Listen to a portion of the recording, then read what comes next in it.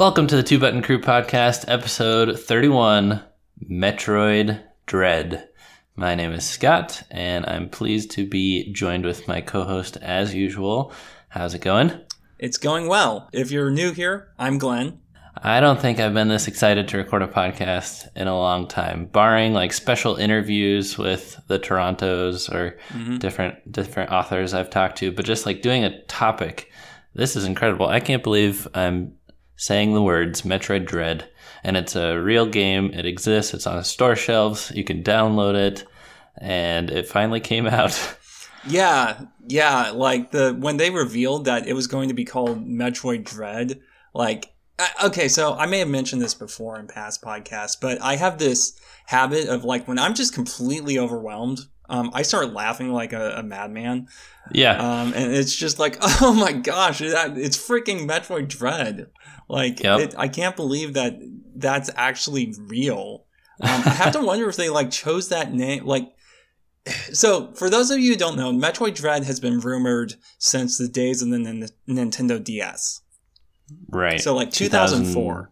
It's been over a decade that name has been floating around. And I have to wonder if they chose that name because of the rumors or if that was always the name that they were going to go with.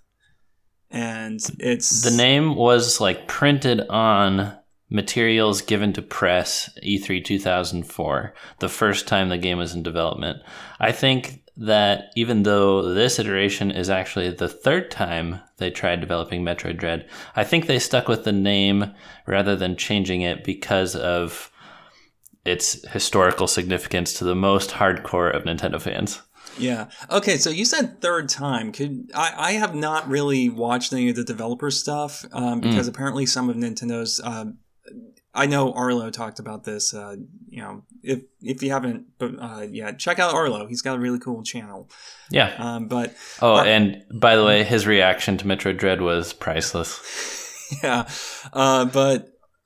He warned that some of Nintendo's promotional material would spoil stuff. So I didn't watch most of that stuff because I wanted to go in as blind as possible. Yeah. The Sakamoto, the director of the series, he admitted that this is Metroid Dread, the one that was rumored for the longest time, and that it did exist back in 2004. It was canceled. They tried developing it again around 2007 after some new hardware had come out, and both times the Wii? I think it was whatever the newest iteration of the handheld was. Well, in 2007, like, the Wii came out in 2006, and the DS was, like, 2004, so new hardware at the time would have been the Wii if it was 2007. When did DSi come out? DSi, actually, okay. Yeah, I forgot about that one. So, well, maybe the years aren't exactly right, but the point is that they tried developing it two separate times in the past, and both times felt that the technology just wasn't able to keep up with their vision. So it was canceled twice until this iteration that finally came out. Third time's a charm. I feel very rewarded as a Nintendo fan for reading news and rumors and just being so dedicated to the point where like I held on to hope that Metroid Dread would eventually come out. Simeon and I made a video about it a good 4 years ago. It was called Metroid Dread, Tragic History plus New Info because we actually went digging a bit. I tweeted some people that were at E3 in 2004 and confirmed some of those rumors that had not been confirmed prior. So it was funny when Metroid Dread was officially announced at E3 this year, that video from 4 years ago got some more traffic and people were like, whoa, they knew about this. Where were you during E3 this last time? I was at a camp with hardly any internet, so I was like trying to watch the stream, but it was really choppy. I hopped on, I saw Metroid 5 and then Metroid Dread, and it just blew my mind. I was like, I have to wait until I have a steady stream so I can watch this trailer. Well, I want to say that I think E3 was like scheduled very conveniently for me this year because it was like 12 o'clock Central, which is typically when I take my lunch break. So it's just like, oh, hey, I can just watch E3 over my lunch break.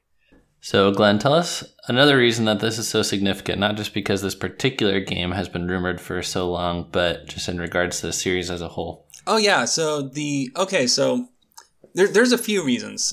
First and foremost, the last game in the timeline officially prior to this was Metroid Fusion, which came out in 2002, if I'm not mistaken.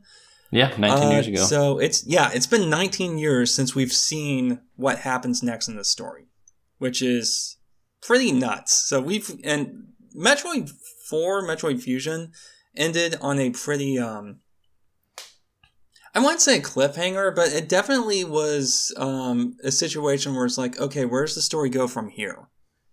But the other thing is that we haven't had a new Metroid game since, a new 2D Metroid game, I should say, a new 2D side-scrolling Metroid game that wasn't a remake since that. You know, we had Samus Returns, which was good, and we have an episode of the podcast on that if you want to hear our thoughts on it. And we had Zero Mission, which was also our last episode of the podcast, so you can go hear our thoughts on that. But yeah, we haven't had like a whole cloth new 2D Metroid game since Fusion, so and you know, that's kind of a big part of, you know, that's where Metroid started. So it was you know, it's kind of like the gap between Super Mario World and New Super Mario Brothers. Right. It's so interesting seeing the difference between some of these Nintendo directors. Like Sakamoto and Miyamoto are just completely different in the storytelling department, because Sakamoto gives Metroid this long-running lore that's actually continuous, whereas nobody's sitting around thinking, what happens next to the saga of Mario and Bowser? More than likely, it's just going to be a repeat of the same story beats. And then Aonuma is in the middle a little bit, where there is a timeline and there's some continuity between some Zelda games, but whatever game is going to come out could just be anywhere in the timeline, any iteration of the hero reincarnating. So Metroid is very different from all other Nintendo series, where there's actually a continuous story, and we were left waiting, knowing that there had to be something after Metroid Fusion for so long. So they actually pitched this game as the conclusion to a 5-game arc that started 35 years ago with the original Metroid on NES. And they said this is going to be kind of a closing chapter for the Metroid saga, 2D at least. So I thought that was a great way to build hype for the game. They definitely put a ton into the marketing. I know you were a little skeptical even after the game was released that this would actually be the sequential sequel, right? You're finding it hard to believe, I think. Yeah, well, I wrote about this in the past on the blog. Man, I'm just plugging a ton of stuff today. But I was a little skeptical that Nintendo would continue it, because the way I saw the end of Fusion is that kind of put Samus at odds with the Galactic Federation, which is who hires Samus in pretty much every Metroid game. So I was a little bit skeptical that they actually would continue the story, because it's one of those things where it's like, okay, well, Samus has a new suit, and there's kind of this shake up to the continuity, and Nintendo seems really committed to sort of the Super Metroid kind of concept of Samus and the series' identity. And speaking of story, I think almost everyone listening to this episode will have beaten the game, but rest assured, if you're still playing through or if you have yet to start, we will hold off on spoilers until towards the end, and we'll give you a warning. So first, we will talk about some of the things that won't spoil the game for you, like the gameplay and the aesthetics. We will have to talk about all of the abilities, so if that bothers you, maybe just pause the podcast and come back to it after you've beaten the game. But we will hold off on the actual if you haven't started beats. yet, it's not a very long game. It took me like, I think it said that my playthrough was like 12 and a half hours. Though I think it may only count the amount of time that I actually successfully completed. So all those times you get killed might not count to your end total. And being on the map screen pauses the counter. So really? Yeah. Oh, that's a nice feature. Yeah. It's good for speedrunners. You can also restart from the last checkpoint, and that will shave off whatever time you didn't use. So this game is pretty heavy in the speedrunning department. And when I beat the game and saw some of those achievements you could go for, like beat it on hard under 4 hours, I was just like, what? No way. That's so fast, but people are doing it. All right, let's get into the gameplay, shall we? Let's do it. Okay. What do you think of the very basics of the gameplay? I think they really nailed the basics. Like the controls. Oh my gosh, the controls in this game are so good. Like Samus is very fluid in her movement. Like, you know, here's the thing: is like we think of Samus as an acrobatic character because she does somersaults and stuff in the games, but really, like most Metroid games have pretty heavy controls. Right, especially if you go back to them. Yeah, and I guess the exception would be Super, which has very floaty controls. But, you know, Samus always is, like, there isn't a huge emphasis on, like, quick acrobatics. Samus actually has kind of a plodding sort of movement. Which, you know, works for an exploration-based game, I suppose. But, yeah, the controls in this game were really, really good. Like, you can just keep moving in one direction. You know, there are little things like Samus will automatically roll into a morph ball if you, like, go up to a narrow opening and press the A button. She'll just climb in. Mm-hmm. And, like, there's a little animation for that. There's animations for her, like, stepping over short, like, knee-high steps and stuff like that. So the game really lets you just keep moving. Did you notice the animation when you walk up to a wall that you can kind of see through a crack? And Samus, if you press forward, she'll place her hand up on the wall. Yeah. Did you notice that? Honestly, I think she does that with all walls. Sometimes when I would get frustrated, I just walk up to a wall and I like press that over and over again. It kind of looks like she's beating her head against the wall. But that's great. Yeah. Oh, other things like so you can automatically go into Morph Ball several times, and there's a slide maneuver that you can do that allows you to slide into gaps, which allows you to keep your momentum. And then if you're still in that gap, you'll automatically go into a Morph Ball. But the game also keeps track of when you automatically jump into a Morph Ball. So that the second you leave that gap and there's just enough room for Samus to stand up, she will. Wow. Yeah, and that's a really cool feature, and I really appreciate that. For me, it was a little hard to get used to because I'm an old school fan, so I'm used to just having to do that manually. But once you get used to that, you can just like zip around all over the place. Mm-hmm.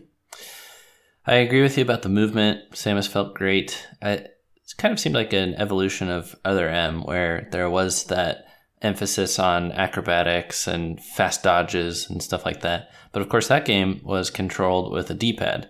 So this felt much smoother when her fast movements and abilities were mapped onto analog controls and played in a 2D plane.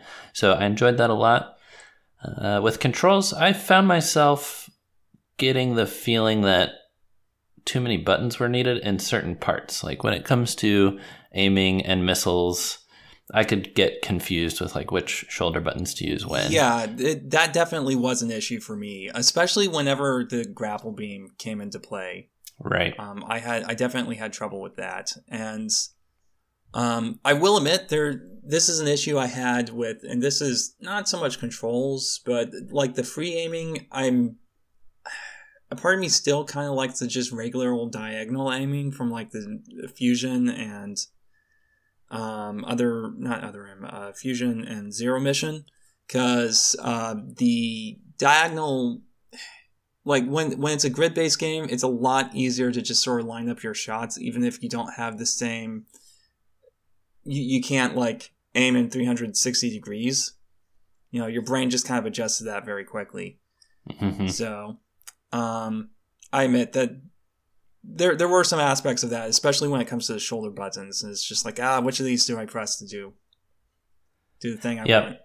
And I've heard other commentators say that kind of puts you in Samus's shoes, so to speak, and you're feeling some of that tension and dread that she feels in intense battles. So it's like, sure, that could be a fine explanation.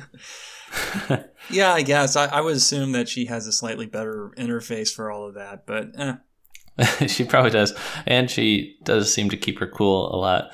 Like you can tell with some of her animations, such as charging her charge beam without aiming at an enemy. It's like, whoa, she is calm, cool, collected. Mm-hmm. But yeah, controls are really good. Like you said, I would say there are a few points where it does get a little bit cluttered and the game does ask you to do a lot of things in quick succession. So that probably would be the biggest issue, but otherwise it controls like a dream. Let's talk about the combat, because I feel like that's tied into the controls. Because I think when you are feeling overwhelmed by all the controls and you're in a fight, you may die, and that's okay, because I think this game is really good at and really emphasizes teaching you patterns and having you learn how to beat a boss through trial and error. So to me, the boss battles felt very Mega Man X-ish. Like you have to learn their patterns, and just as important as hitting the boss is avoiding getting hit. And that's a very Mega Man trait. So I enjoyed that a lot. Yeah, combat is very different in this game. So if you played previous Metroid games, because they are just like slower and less snappy in how they control, the combat is very different. And so, also Samus has like a dodge move that you can use. And if you get good at that, I don't know, it feels much more like an action game, especially in boss battles. Enemies also hit really hard in this game. So here's an interesting thing I noticed is that the balance is different because of the checkpoints. Like old Metroid games, you die, you go back to a save point, and sometimes that save point's not near a boss. And so what they would do is they make it so that enemies do less damage, or you have more health. I think you only get like 10 energy tanks in this game total. So combat's a lot more brutal in this game, but it's a lot easier to hop back into. And I found that to be kind of an interesting symbiotic relationship between how different design elements affect each other. It's like, you get a checkpoint to right before you enter the boss battle, so we can hit you harder and we can focus more on teaching you to learn the pattern instead of this kind of idea of, no, you should be able to get it on your first try. If you're really paying attention. Mm-hmm. What did you think of countering? Because that was always a big part, like weakening the boss to the point where they'd throw out a big move that you could counter if you're fast enough. So in general, I think that countering was de-emphasized over what it was in Samus Returns. So this returns from Samus Returns, the countering maneuver. And I think the countering maneuver was a little overbearing in that game. I think it's much more balanced here. So first of all, I want to say that there are places where you do need to use it. Like you just can't win the fight without using it. But I think it was much better implemented here. There are still a lot of places where it's just easier to sit there and wait for the enemy to try to attack you than it is to try to take down the enemy on your own. And that's another thing is like, I feel like the enemies for most of the game are kind of damage sponges here. Mm-hmm. And that's one of the things in regards to combat that I don't really appreciate in the, I don't know, I feel like I should be able to take down an enemy with a couple of, like a basic enemy with a couple of not charged shots, a couple of uncharged shots, but here you can like pump a regular enemy full of missiles. Yep, and it's not really until you come back with the signature screw attack that is at the end of most Metroid games that you can just tear through everyone. But for sure, it takes a while. Especially, I remember some of those metal enemies, like the one that spreads fire on both sides, which is also a very Mega Man design, by the way. But you had to wait until you got like some kind of beam 3/4 through the game to even like feel like you could beat those. It was it's plasma crazy. Beam. Those things are actually really easy to counter, though, if you know what you're doing. But Oh, I don't know if I ever countered one. yeah, and that's the thing is you get really reliant on the counter by the end of the game. So, well, okay, by the end of the game you have like the screw attack and all that, so you don't really need the counter unless you just need the health pickups. Okay, so we've talked about the normal enemies and the bosses, with the exception of Emmy. So let's talk about those. Definitely huge in the marketing of Metroid Dread, and there's 7 of them on the cover. In lots of the trailers, it felt like the Emmys would be the driving force of the title of this game, the main thing causing the dread. And I think they do play that up.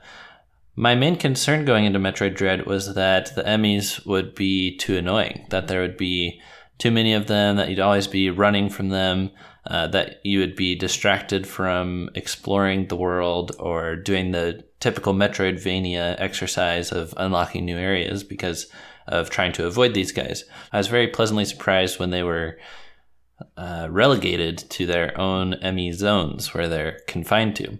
So that was so smart. I'm really glad they did it because it took care of my biggest concern going into the game. So I enjoyed those areas. I like how they are very puzzly and you had to find ways to use your abilities and avoid these guys.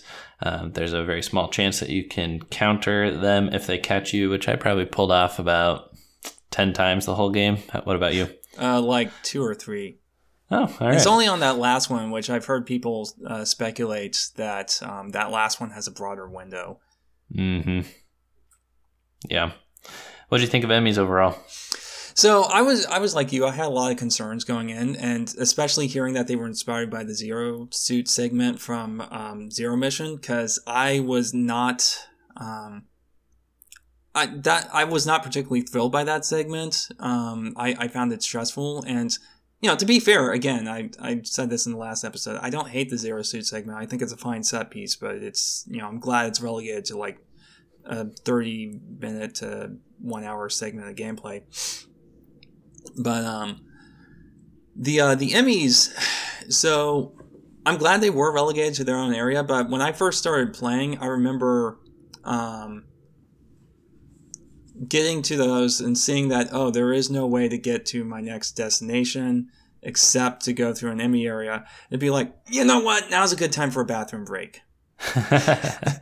Early on, but I think they relegate them to their own areas, which was clever. But I think the other thing is the first one, it's very brief encounter, and it's broken down, so it's not really much of a threat. But the first one, they teach you very early on, by the way, you're going to kill these things. And that's something I really appreciate, is that you do get to take care of them eventually. And that feels really good. Like, I was like pumping my fist and going, yeah, eat it. After that. I know. And it's so nice to know that they don't respawn, they don't come back. Like, it's off the map for good. Uh-huh. And like the little color of the Emmy area on the map actually changes. Once you do that, it's to kind of signify, hey, that's done. And they have a counter telling you where all of them are. But, yeah. So I appreciate the fact that they communicate that very early on. So it did take a lot of the edge off. But I remember that first one, I absolutely... I found that very stressful because it was mostly just like, okay, I have to think very quickly and I'm having to run and I don't want this thing to see me because then I'm not going to be able to leave without having to shake it first. And, I don't really know how long that's going to take. And there were many times where I'd go in and like, I'd see the little yellow circle and that shows like it's how far it can hear. Mm-hmm. And I would walk... accidentally step in that and I just dash for the exit. It's like, no, I'm not even doing this. Reset, do over, taking a mulligan. It's really nice that you're able to do that, and that if you die, they restart you at the last Emmy door you went through rather than your last save station. Getting caught really is not the worst thing in the world. It's just a little bit irritating because the reset is very quick. Now, here's the thing though. So I did not like that first one at all. I remember thinking, oh gosh, this whole game is going to be terrible.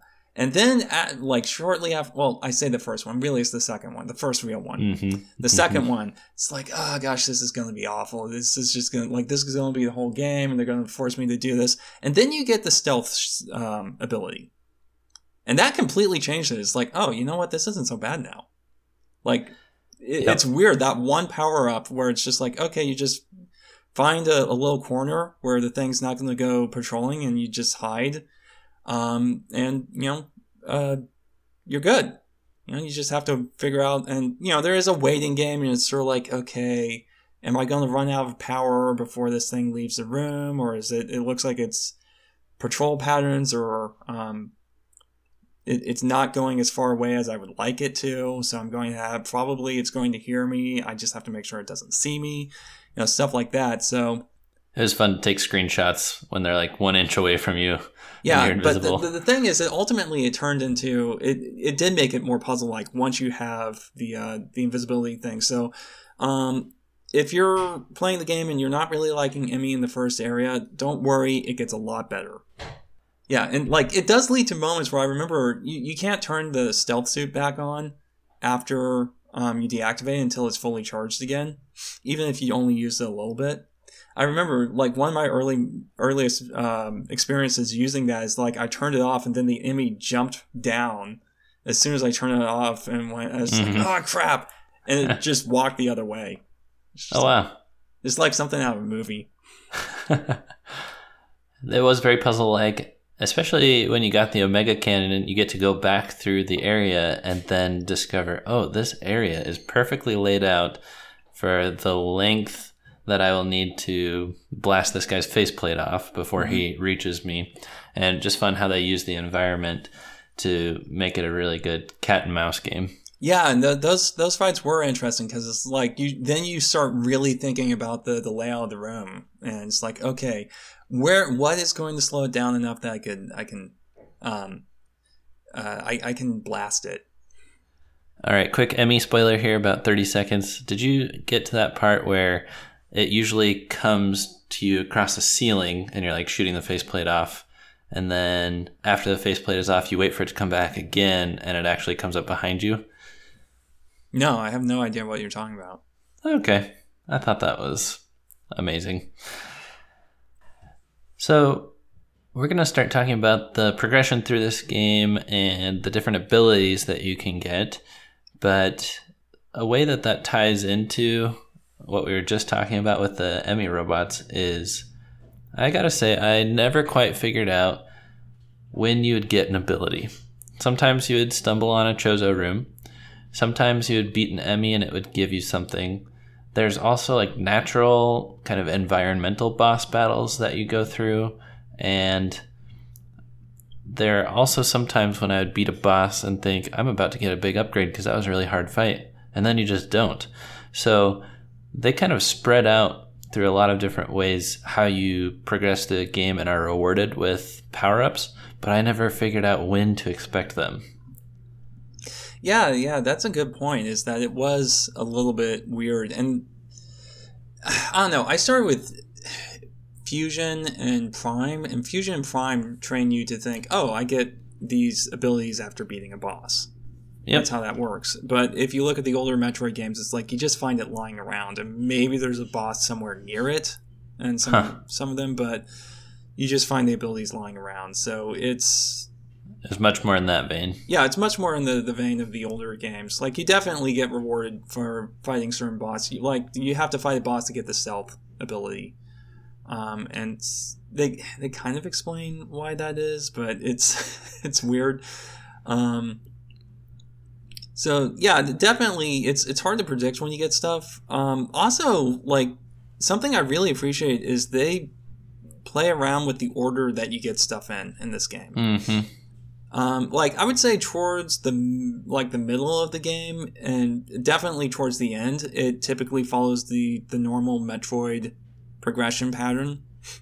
But that early game, there's a lot of times where you're getting stuff and it's really? That's what I get before this? Right. For instance, you go, I think it was probably an hour and a half before I got the Morph Ball. Mm-hmm. The Morph Ball is not in the first area.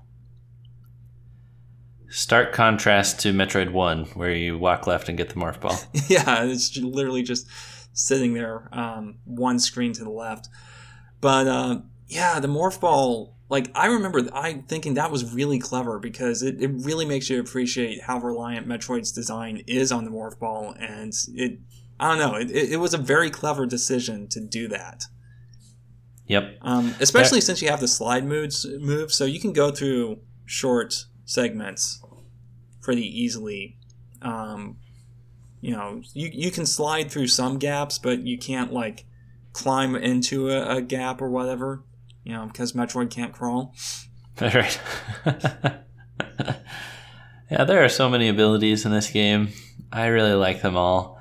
They made really great use of the Speed Boost and Shine Spark, of course. Tons of puzzles related to those. And I don't know, I think one of the main challenges is just remembering everything that you have and making good use of it. Yeah. I'm one of those people that kind of forgot about turning invisible, so I was more trying to brute force all the enemy encounters and just keep dying repeatedly until I get the one run that works.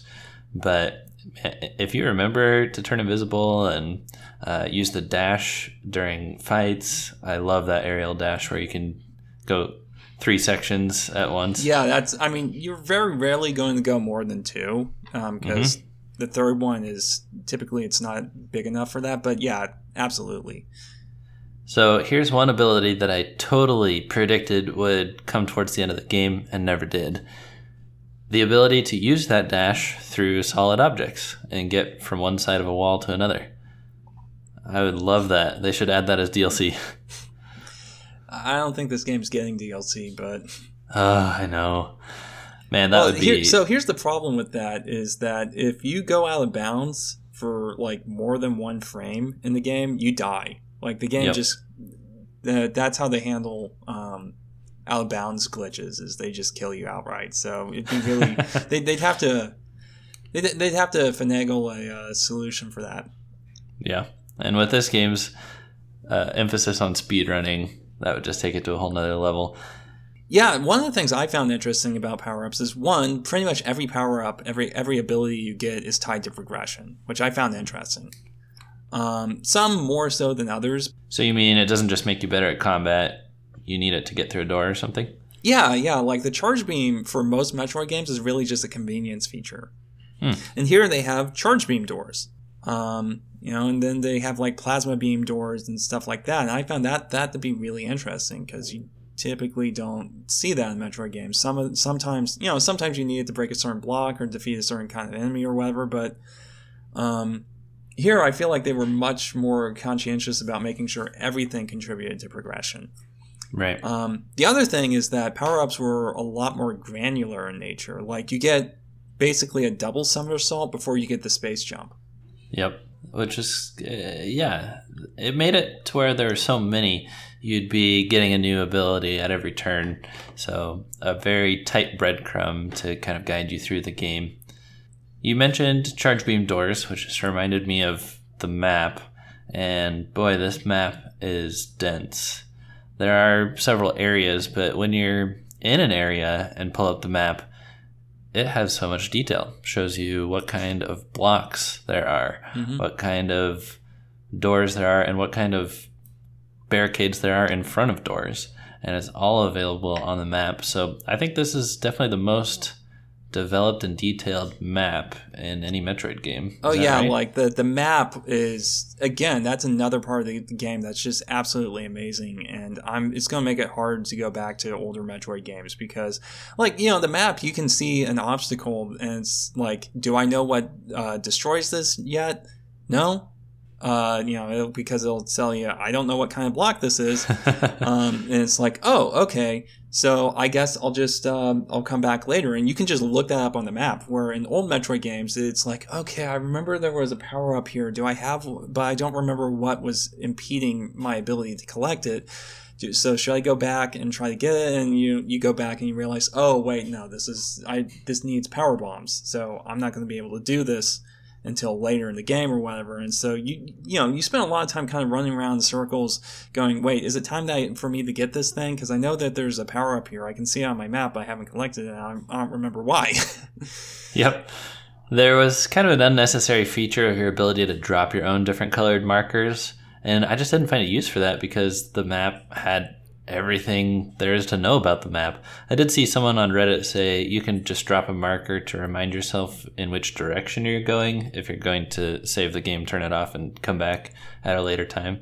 Yeah. So that was helpful, but you only used it to mark where power-ups that I hadn't collected were, because this is like my one complaint about the map, is that it makes it very hard to find which power-ups you haven't collected, because they like kind of make them more transparent, but it's hard to pick up. And with everything that is on the map, it's hard to pick out which ones are power-ups and which ones are like teleporters and stuff.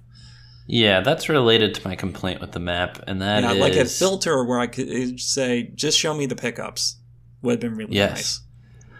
I would love the ability to just toggle off power-ups that I have picked up.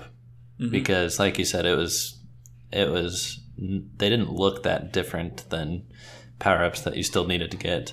So it became cluttered, especially if you zoomed out. I kept looking for the toggle. Where can I turn off things I've already picked up? And I could see that getting patched in the future, hopefully. Yeah, or in Metroid 6. Yes. Okay, let's talk about, as you're going through this game, how linear versus open it is, because I feel like there's some good discussion to be had here. Metroidvania is known for a lot of backtracking, searching, getting power up, and then, like you said, where can I use this power up?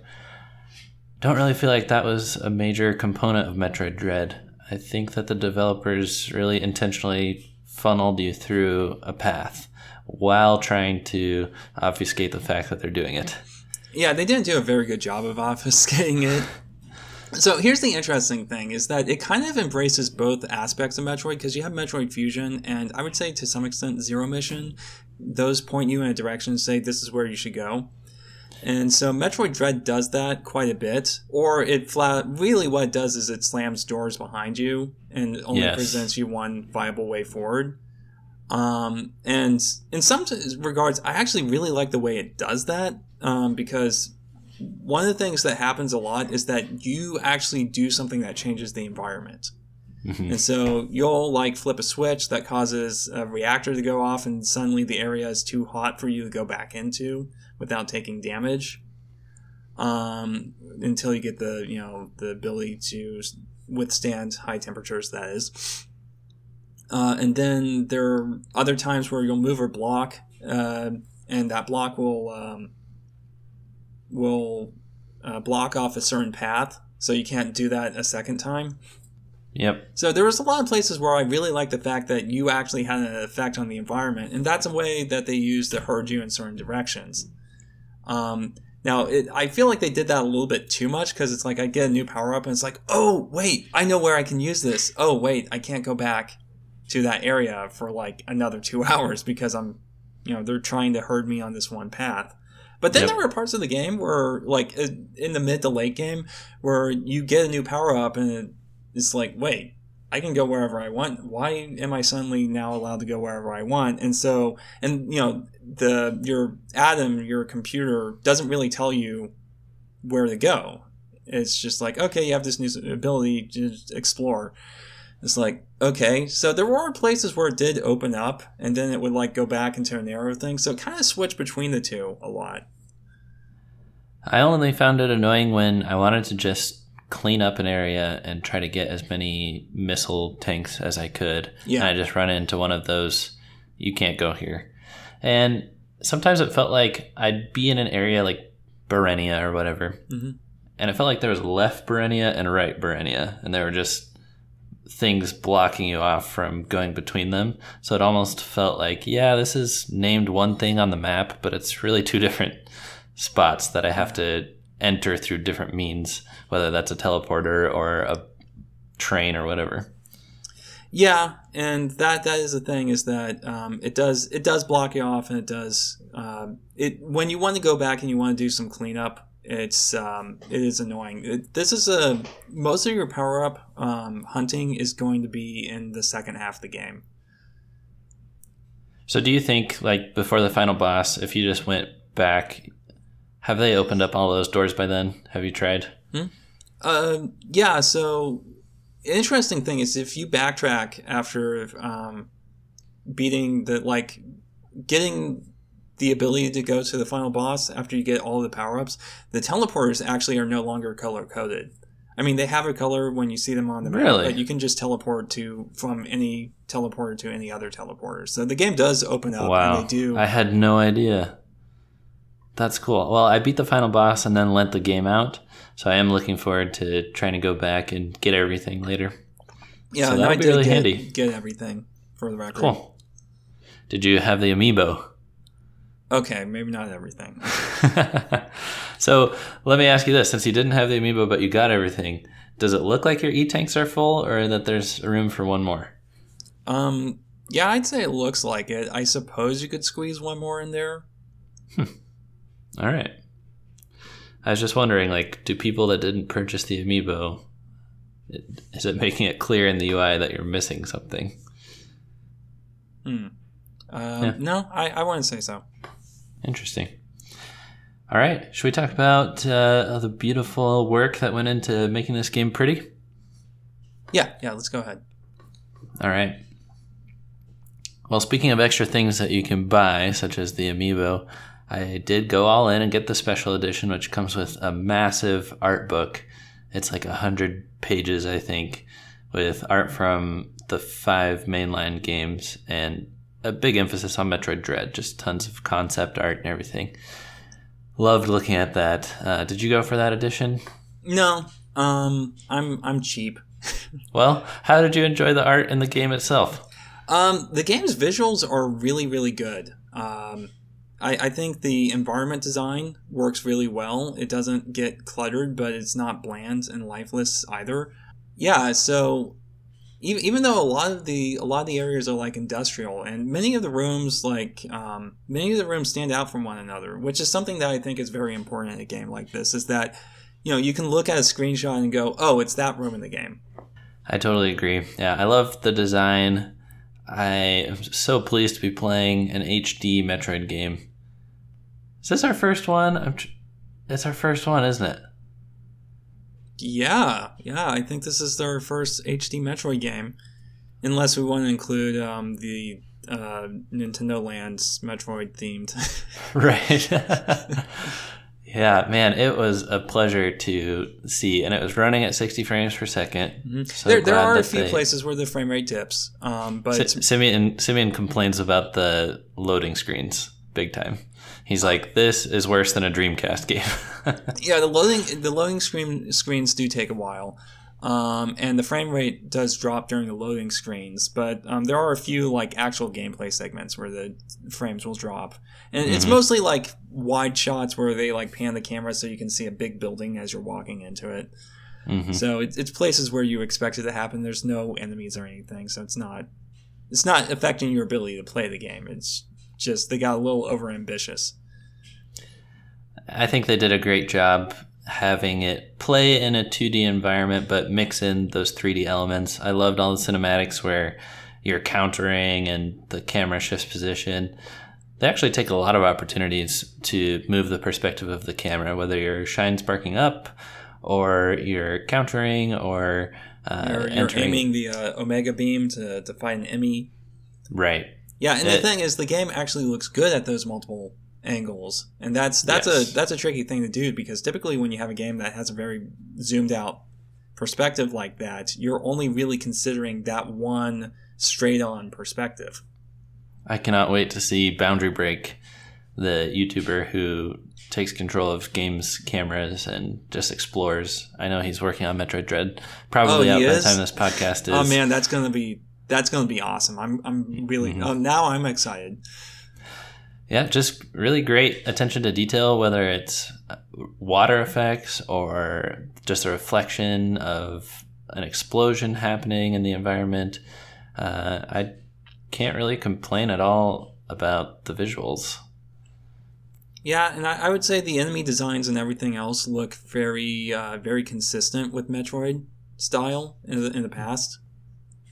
Which I'm not sure I would say was necessarily the case with Samus Returns, though that may just because everything was kind of low res in Samus Returns. In hindsight, Samus Returns was not the best looking game. It wasn't. And I have just a feeling of relief overall with this game, Metroid Dread, coming out from the same developers as Samus Returns. I think we reviewed it well at the time. I don't know what we kind of landed on, maybe an 8-ish when we talked about Samus Returns. But I think Mercury Steam, the Spanish developer who made this, they stepped it up big time. And to create a AAA Nintendo game on an HD system and have it look this good represents a big leap from Samus Returns, in my opinion. Yep. All right. But, also, Samus's new design. What do you think of Samus's suit? Samus's suit. I thought it was really interesting how they tied it into the story of Metroid Fusion. So you had some of that organic look that it said it was gradually being kind of repaired back to her original power suit. So I think it looked good. I always think it's interesting when one of her primary colors is blue. It's not what I think of when I think of Samus, but it was always fun getting each suit upgrade, and makes me wish that we could retroactively put those as options in Super Smash Bros. Ultimate. Yeah, I like the design. It is kind of weird because I'm looking at it, I'm trying to figure out, okay, why does Samus looks like that? I did not know about the whole, like, the suit is sort of rebuilding itself to be the original, which makes sense if you know how Fusion ends. But yeah, okay, so that's interesting. Because they show, they do depict the Fusion suit in the intro cinematic. And it's like, okay, so this isn't just like they're retconning what the Fusion suit looks like. This is actually a different suit. Yep. But I think it looks good, and I think Samus's proportions and everything look really good on screen. And like just her posing, I like the way she poses after she saves, that very kind of confident stance. I really like that. Yes. Yeah, she exudes a lot of confidence in all of the cinematics. By the way, it's fun when you actually get to control her arm cannon during cinematics. That feels so good. Mm-hmm. Yeah, I guess since this is kind of an aesthetic thing, the animation thing, I actually thought maybe she was a little too confident in the cinematics, because I don't want her to be Other M Samus, where she just kind of freaks out about everything. But I kind of was hoping that she'd be, I don't know, like maybe just step it down one notch to, something between Metroid Prime and what they had here, because in Metroid Prime, Samus gets into a fight, and by the end of it, she's panting. You can see she's exerted herself.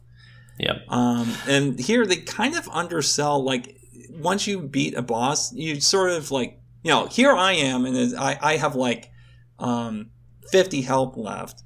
And Samus is just acting like it's no big deal. And, maybe that's just because there's a time gap. Like, if I had to come up with an in-universe explanation, there's a time gap between the Prime games and Samus Returns. And maybe she's just gotten way better at her job. So she, she can be kind of cocky. Because she comes across as kind of cocky. Yep. I mean, there's one of two modes. She's either strutting her stuff, or her eyes are the size of saucers and she's screaming her head off. But I think you bring up a good point. It would have been amazing if they had different kind of fatigue animations depending on the percentage of life left. That would be awesome. Actually, that would have been a really nice touch. Whereas, like, you can kind of see her panting a little bit after a boss battle if you barely survived, like I did most of them. Or if you, like, just completely obliterated that thing, then, Samus just is, Samus just is, completely calm and collected and, right. very, yeah. Well, let's talk about the music. I'll just touch on it, and then you can correct me, because we all know I'm not the music expert. However, right as this game was coming out, there was a recent Switch update that allowed Bluetooth headphone compatibility. So I took full advantage of that and used a pair of Bluetooth headphones my entire playthrough, and that was so helpful. Just getting into the setting and the feeling of isolation and enjoying the music too. I don't have the vocabulary to comment on specific tracks and whatnot, but I will say overall the soundtrack felt very Metroid Prime to me, and that's a huge compliment because it's very hard to outdo the Metroid Prime soundtrack. So I felt like it was appropriate for a Metroid game, and they did a good job, and I definitely enjoyed playing with headphones.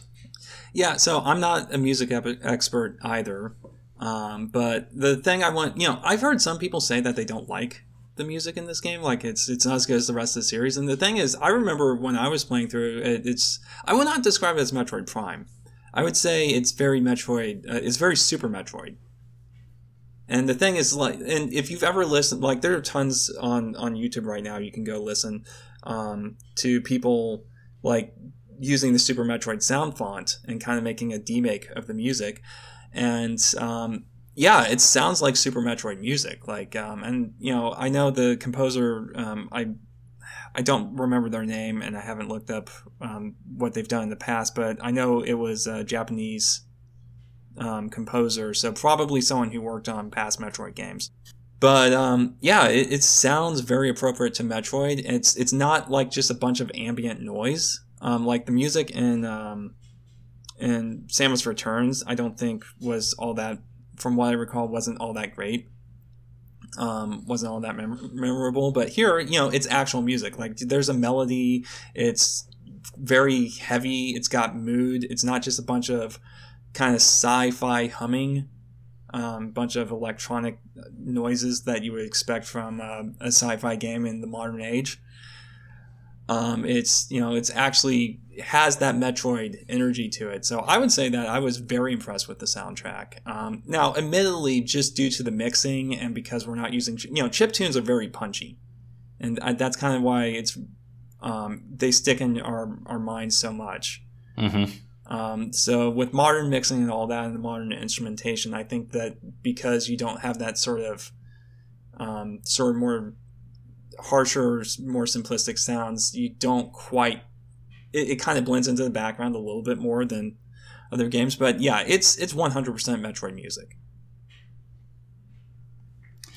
Listen up, everybody. It is spoilers time. We are going to be talking about the story, and we're going to be talking about it all. So this game has a great story. If you haven't beat it, hit pause on the podcast and we'll be here for you when you're done.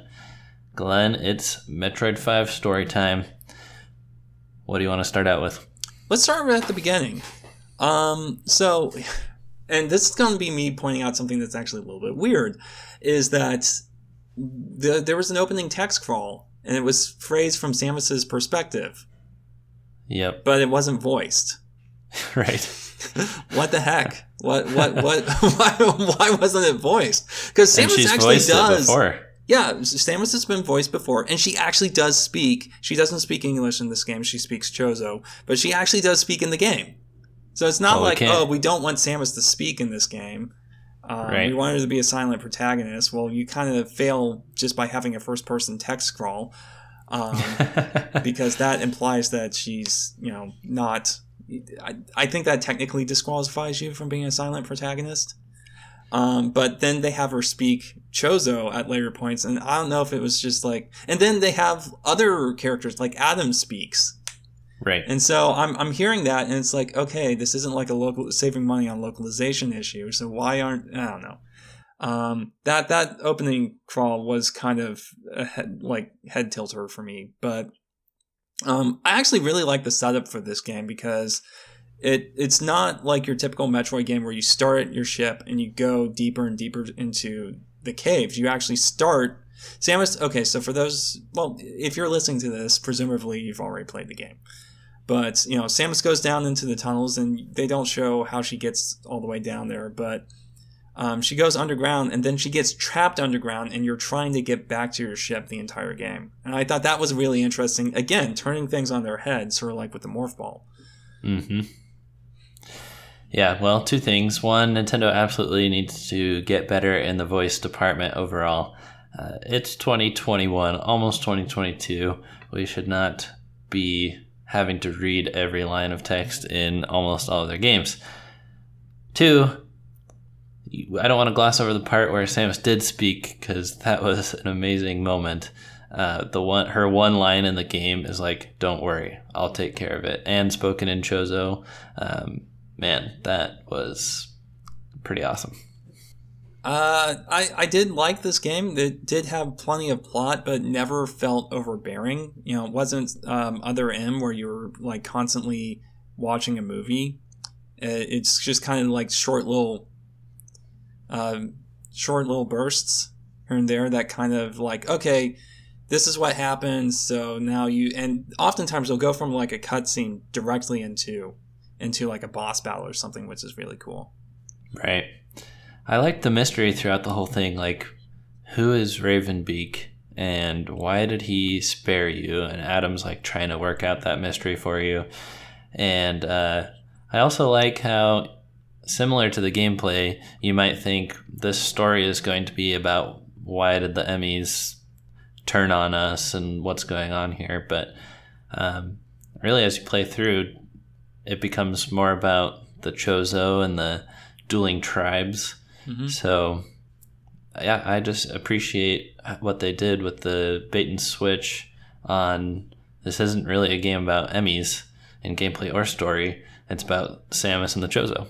Yeah, that was really nice. And I like how the story has an effect on the gameplay in places, because there's a point where one of the Chozo deactivates the Emmys, and then you can just you just start blazing through those areas very quickly, and you get pretty far into the game, and you can go through the Emmy areas, and it feels really nice. And then the Emmys get reactivated after a point, but so it's nice to see how the story and all that kind of play. They actually were willing to let you just have a segment where you could just kind of relax as part of the story, even though you knew it wasn't going to last forever. Well, let's talk about Metroid tropes, because this is a series that, even though it has a continual storyline, there are definitely some elements that repeat themselves. Like Ridley, for example, showing up and being defeated in so many different games. This game starts out by telling you, hey, this is the history of the Metroid. Mm-hmm. They're extinct. Wink, wink. This is the history of the X. They're extinct. Wink, wink. And as a player, you're like, well, obviously these elements are still relevant, or we wouldn't be recapping them. So I came into it fully expecting we're going to see Metroids, we're going to see X. And I'm impressed with this team's restraint, because they reused Kraid, but that's the only returning boss battle from the whole series. And we go an entire Metroid game without seeing your typical Metroid, let's say. Yeah, you go the entire game and you don't see a Metroid. Well, I mean, so the Metroid series is a little weird because they kind of tried to rebrand it in Fusion by making Metroid mean Ultimate Warrior. Mm-hmm. And, even some of Nintendo's promotional material referred to Samus as the Ultimate Warrior. So the implication here is that Samus is now the Metroid. Right. Yeah. Yes. By title. Yeah, I do appreciate the restraint. There was no obligatory Ridley fight. And I guess, to be fair, they did that in Samus Returns because Ridley's the final boss in that game, and honestly, I felt like that was kind of indulgent. A lot of people are like, no, I liked it. It was the best boss in the game. And it's like, yeah, but it kind of diminishes his return in Super Metroid. Because at that point, it's like, okay, why would Samus leave the Metroid alone if she knew Ridley could regenerate and follow her? And I don't know. Yeah. She would know that Ridley can regenerate from the Prime games, because two of the Prime games feature Ridley. I don't know. I don't understand it. It's as the YouTuber The Orpheon referred to it. It's all bird magic. Yes. Well, should we talk about the ending? So something before we talk about the ending, something I want to really just praise the game is that there are a lot of nice callbacks. And so a lot of the events of the games are very, very logical feeling. So it's like, okay, the Ravenbeak wants to use the Metroids as weapons, right? And so he goes to SR388 to capture some Metroids, but they're all gone. Samus killed them all, so he's frustrated. But then that leads his minions to getting infected by the X. And like, it's that, I look at that, it's like, that's actually a really logical sequence of events. If you're a longtime fan, that actually, that actually feels like a kind of a payoff for two different games in the series. Mm-hmm.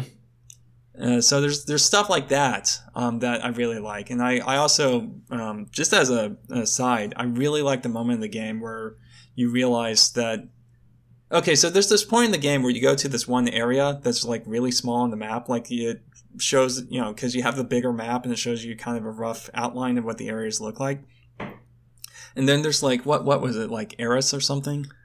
Mm-hmm. And there's this little area on the map. And I remember looking at that and it's like, okay, some stuff's going to go down there. The little area on the map is always where the bad thing that changes the pace of the story, changes the tone of the story. That's always where it happens, is the little place. Because that's, it's like, okay, we're just doing, this only exists so that we can have a gut punch in the game. And... you find out that it's actually a quarantine area to contain the X parasites and things that are infected by the X. And then as you're leaving the area, there's this one shot where Samus is, as she's watching, she sort of just kind of drops her shoulders and looks around, and you can see the X flying out. It's just like, what have I done? Yep.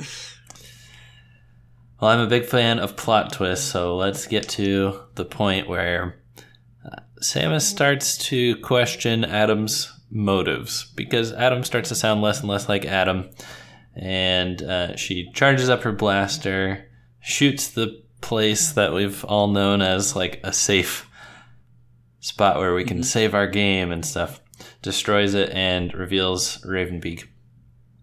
Basically, Ravenbeak has discovered that the Metroid DNA from the vaccine that Samus had has actually turned her into a Metroid, allowing her to suck the life out of things that she touches. And of course, he wants to use her, his daughter, to rule the galaxy. Yeah, kind of Star Wars-like. For the record, the daughter thing is kind of metaphorical. So Samus has been infused, and I think this was revealed in previous material, but Samus has been infused with Chozo DNA, and some of that DNA came from him, apparently. Yeah. So it's not like Samus actually was hatched from an egg or something, or however Chozo were born. She has human parents. Yeah, Ridley killed them, but yes, but because of the DNA, I guess he feels like he has some right to her, some ownership over her. I guess he's a pretty bad dude. Samus doesn't like that at all, so they have a big fight, and I enjoyed this fight all around. I enjoyed its story implications, its gameplay mechanics and patterns as a boss battle, and especially the cinematics. Yeah. They went all out, making that feel like an epic final boss battle. I appreciate the fact that he fights with an arm cannon. Yes. Because, that's a nice little, and, it's a really obvious little thing, but it's a nice little thing where... you can point at that and say, oh, okay, yeah, that's just a Chozo thing. That's not a Samus thing. That's a Chozo thing. Mm-hmm. At least whatever his tribe was. What were they called? The Makin. Makin, yes. My favorite part was probably when he ripped his own wing off. That was pretty hardcore. Yeah, it did raise some questions about, okay, do Chozo just normally have wings? Is that like biomechanical thing? I think he was just like ripping a part of his body off. I don't know. I have questions, but he was looking like Sephiroth there for a minute. Yeah, but yeah, that was a great fight, and the way it ends with Samus like trying to use her Metroid powers, and then she like grabs his face, and there's like a good, I don't know, like 20 seconds of just hearing him scream in agony as Samus leeches him dry. And man, it sounds gratuitous if you haven't seen it. Let me tell you, it is the most satisfying thing in the world. Yes. Like, it's just, you're loving every second of it. It's just like, yeah, die, you blackguard. How long were you trying to beat that boss? I think it took me about 4 tries. Okay. That sounds it right. it wasn't super difficult. It took me like 2 tries to get through the first phase, 1 try to get through. Yeah, like 2 deaths on the first phase, 1 death on the second phase, and then the third phase was kind of a repeat of the first phase with just a little extra added, and so that one wasn't too hard. Yep. Well, we eventually do beat the boss and get a really cool new suit. There's the signature Metroid ending sequence where things are going to blow up. And it is sad to see another planet blow up. I was thinking of, what if the Metroid 5 game saga had a subtitle? It'd be like Samus and the 5 exploding planets or something. Cause how many planets has she destroyed so far? Because there's Zebes. I think it's Zebes. That sounds right. Zebes. She did blow up SR388 in Metroid Fusion. Do we count the BSL in that case? I guess not.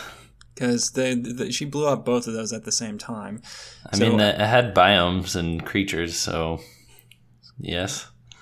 I mean, it's not a planet. It is. Yeah. It is I don't know. So it's a habitat. So if we're just going off planets, Zebes, SR388, and ZDR. Mm-hmm. Has she blown up any of the planets in the Prime games? Because I think it's only been 3 planets, if we're actually talking planets. I'll have to play the Prime games again, but hopefully Nintendo will re-release those. Yeah, I don't think she blew up any planets in the Prime games. Well, okay, maybe the Phazon planet? She may have destroyed the Phazon homeworld. Oh yeah, I bet she did. Okay, so we'll say 4. So that's and close that was called Phase. Yeah, Phase. Blowing up planets is not a phase, Mom. This is who I am. I destroy planets. Her mom's dead, though. Remember? Right. She'd be saying that to Adam. No, that just makes it funnier. So the ending sequence, like computer Adam or like human Adam? Good question. And speaking of Adam, do you think there was any point in Metroid Dread where she was actually speaking to the real Adam? You know, I hadn't considered that possibility until this podcast, that she wasn't speaking to computer Adam. It must have been in the ship. Yeah, well, definitely in the ship. And I like how Adam starts the game off saying, "Why are you doing this? You're not getting paid for it. You're not getting paid enough for this." And also at the end, it's a really nice touch where when she's like gone full Metroid and she's about to touch the controls and Adam says, No, don't do that. You're going to drain the ship's power. Oh, that was Adam? I thought that was the X. No, that was Adam because it was in English. Okay, and then the X. Yeah, I didn't understand that ending with the X mimicking a Chozo and then like being helpful to Samus. So the X embodies the dead Chozo in order to speak and communicate, I think. But the question is why the X had a change of heart to be willing to counteract her Metroid abilities and allow her to escape. Yeah, because X have never cooperated with Samus. What was that guy before. called? Quiet Robe or something? Quiet Robe, yep. Yeah. It doesn't really... Yeah, they don't really explain that. I guess bird magic? It's obviously supposed to harken back to the baby. Like an enemy race cooperating with Samus for the greater good. But the motivations of the X are unclear, I think. Well, I saw that as like the Quiet Robe was like, even though he had been absorbed by the X, like he still, some aspect of him was like either still present, like spiritually, or he was, the X had taken on some aspect of his compassion or something. Yeah, I suppose that's possible. Well, I think we're going to wind it down here. It's been a wild ride with some closing thoughts. I want to know, like, what our impressions of Metroid Dread are as a whole and in relation to the series. And then if we could just touch on, like, where we want the series to go from here. But first, how would you encapsulate your Metroid Dread experience? This is the best game in the series and my favorite game for the Nintendo Switch. Like, hands down, my favorite game for the Nintendo Switch. But, Wow. And very easily, or at least favorite game so far, and very easily the best Metroid game in the series. That said, do not start with this one. Because I really think that a huge part of my enjoyment of this was getting to see a ton of payoff for past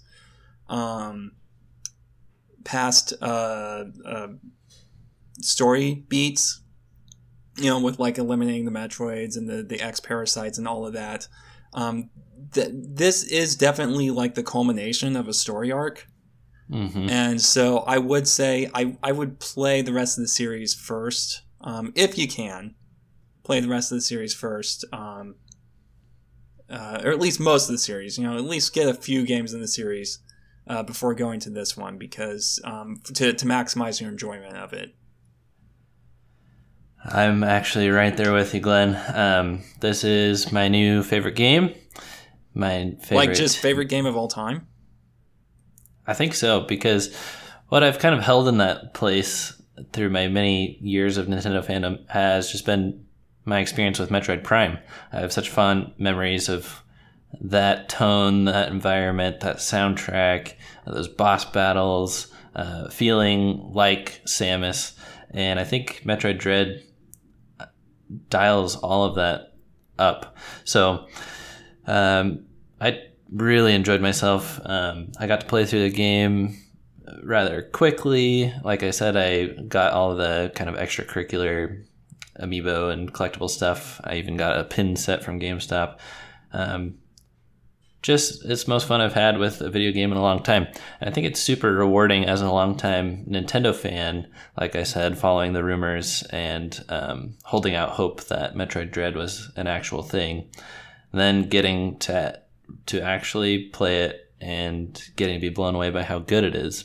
It's also really rewarding as a Metroid fan because they didn't skimp on the story. Like, there's very significant things that happen in this game, along with great presentation and graphics and even an entire voice acted line from Samus. So yeah, I kind of took off my critic hat, even though I was able to, point out a few things that would change, like the map toggle and whatnot. Yeah, like the map, and like something I didn't get to mention is, like, I think some of the Shine Spark puzzles are a little bit cryptic. Like, there's a few, like half of them I had to look up because the game doesn't really tell you what you can do with the Shine Spark, and there's some like really fiddly maneuvers that you have to do to get all of the items. Yep. Like, there's apparently you can activate a Shine Spark in midair if you do a somersault, then fire your gun and immediately press the jump button afterward. And it's like, there's no way I would have figured that one out on my own. So there are a few places where it's cryptic, not like, I know that's been like this big hot button issues. This is some God of War developer said, the game's bad because they're some of the critical paths you have to blow up walls to find. And it's like, yeah, you get, I remember early on, there was an area where I got like turned around for like maybe 10 minutes. But, I was just like, okay, shoot everything now, I guess. Yeah. If there's never any progression resistance, it wouldn't feel very rewarding to get to new areas. So, yeah, I kind of partway through the game, I had the thought I could be playing my new favorite game of all time, and I just started like taking it in and focusing on how much I was enjoying it, and it only got better from there. Like, the entire second half of the game really leans into all of its strengths and surprises the player a lot. So I think it's number one. Yeah, I would not say it's my favorite game of all time. But yeah, it very easily could be. I don't know. For games like this, I kind of have to step back and wait like a year to see how my opinion develops. Like, I think I said Paper Mario the Origami King. If I had to give it a rating, I would have given it a like it a lot. And now I've had some time away from it. It's like, nah, I'd probably bump that down to a like it. Yeah. You know? But, yeah, this very easily could be a top 10 for me. It's just so great to see Nintendo doing well, and they just put out a statement that the Switch is halfway through its lifetime, and we're at almost 5 years, right? March will be 5 years. Yeah, it will be. Gosh. So the fact that they have a console that's performing so well and that their developers are knocking it out of the park repeatedly with Breath of the Wild, Mario Odyssey, Super Smash Bros. Ultimate, Metroid Dread, just all of these seminal installations and long-running series. It's a very exciting time to be a Nintendo fan. So yeah, and I'll say this as someone, I've actually been a little bit more like, the Switch is not bad, but a lot of the big games that everybody goes gaga about, I've been kind of lukewarm on. Well, not lukewarm. Like, Mario Odyssey is a very good game, but I have issues with the way its progression is designed. Breath of the Wild is a very good game. I have issues with the way its progression is designed. And, I was thinking, okay, the Switch is going to be that thing where it was great for everyone but me, and it was just really good for me. The games were good, but they felt like a mile wide and like only a few feet deep. And no, like it's like, but when it like leans on the strengths of the previous games in the series, then you have, there are definitely, this definitely is, making me reconsider that, maybe that isn't just this generation. That's just going to be like the Mario and the Zeldas of this generation. Mm-hmm. Well, maybe I should hold off from saying it's my favorite game of all time and my favorite Metroid game until I actually play all of them in the series. I still need to do the original Metroid 2 on Game Boy, so that could dethrone this. Just kidding. No, it's not. Trust me, it's not. Remember when I said that I was happy that the music wasn't a bunch of atmospheric sci-fi noises? That's the entire soundtrack from Metroid 2, except for I guess the ending theme and the main tunnel theme. The main tunnel theme is like the only actual music in the game. Which is why I was ticked off in Samus Returns that they only like used a very mellow arrangement of that for like the first 10 minutes of the game, and then like the actual main tunnel for the rest of the game was just this kind of very ambient, dark sort of atmospheric piece. So yeah, definitely have stepped up their game since Samus Returns. My last question for you is, besides the obvious of what we're all asking for... Yes, it's worth $60. Okay. I'm sorry, that was another controversy. I thought that's where you were going with this. It's like, it's a 2D game, so it's not worth $60. Shut up! Thank you. That needed to be said. Besides, of course, what we're all asking for, Metroid Prime Trilogy to come back in an easily accessible way. What do you hope the next new game in the Metroid series is like? Like just in general, or for next 2D Metroid game? If you had to make the decision for Nintendo where to allocate their next resources for Metroid in general, how would you want it to be spent? So, this may get me in a lot of hot water, but take the gameplay from Other M and try to refine that and make a proper third-person 3D Metroid game. That's what honestly, after this game, like, I'm not sure how you follow this up. Like, I think, as much as it pains me to say this, I feel like it needs to be like a good 5-6 years before we see another 2D Metroid game. We need just some time to kind of cool our jets after this one, like, because this is going to be a very hard act to follow. So I think Nintendo, Metroid Prime 4 is going to come out, and that's going to be a change in direction. So obviously the next thing to do is Metroid Prime 4. Yep. But the next game in the series, I would like to see them try to do another third person, because honestly, I thought the 3D, the idea of a 3D third person Metroid game made a lot of sense. And it's like, if you were to do a Metroid game in the N64 era, this is probably what it would look like.